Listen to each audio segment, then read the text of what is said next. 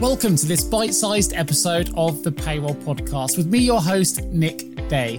These are short snippets from my main podcast show, which is the go-to source for all things related to payroll. Featuring experts from the world of payroll, these bite-sized episodes are going to share key insights, nuggets of information, tips, and best practices to help you navigate the complex world of payroll. And remember, if you ever need support recruiting talent for your payroll team, please do get in touch with either myself or my team at jgarecruitment.com. For now, sit back, tune in, and let's talk payroll.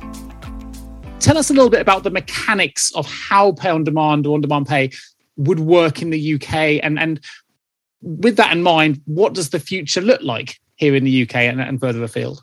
So I think this is one area where we're still building the solution for the UK because there are perhaps the legislative difficulties and then with HMRC, with the ITI reporting that needs to be sort of worked through. But we're still working through in conjunction with our product teams and compliance teams to how that solution will work. But we're certainly aiming to have it launched next year in the UK, because it's something that, right, as I've said, we know we've got customers who are desperate for it to happen, and the launch and the uptake in the US and Canada has been very successful. So we know there is a market for the product once we launch it.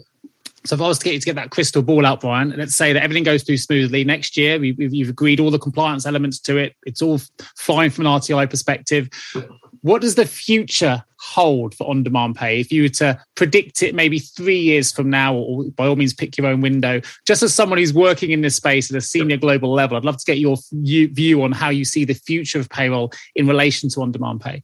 And it will be the same with any new technology or any new service or any new product in a market. Once the first person does it and cracks those difficult questions, then other people see the way to do it. And I think that perhaps we'll be the leader in that market in offering the true on-demand net pay in the UK. But I think a lot of other providers and service software providers will probably follow along very similar routes to us. Yeah, sure. Especially if we can see the same rates of uptake in the UK once we can offer it.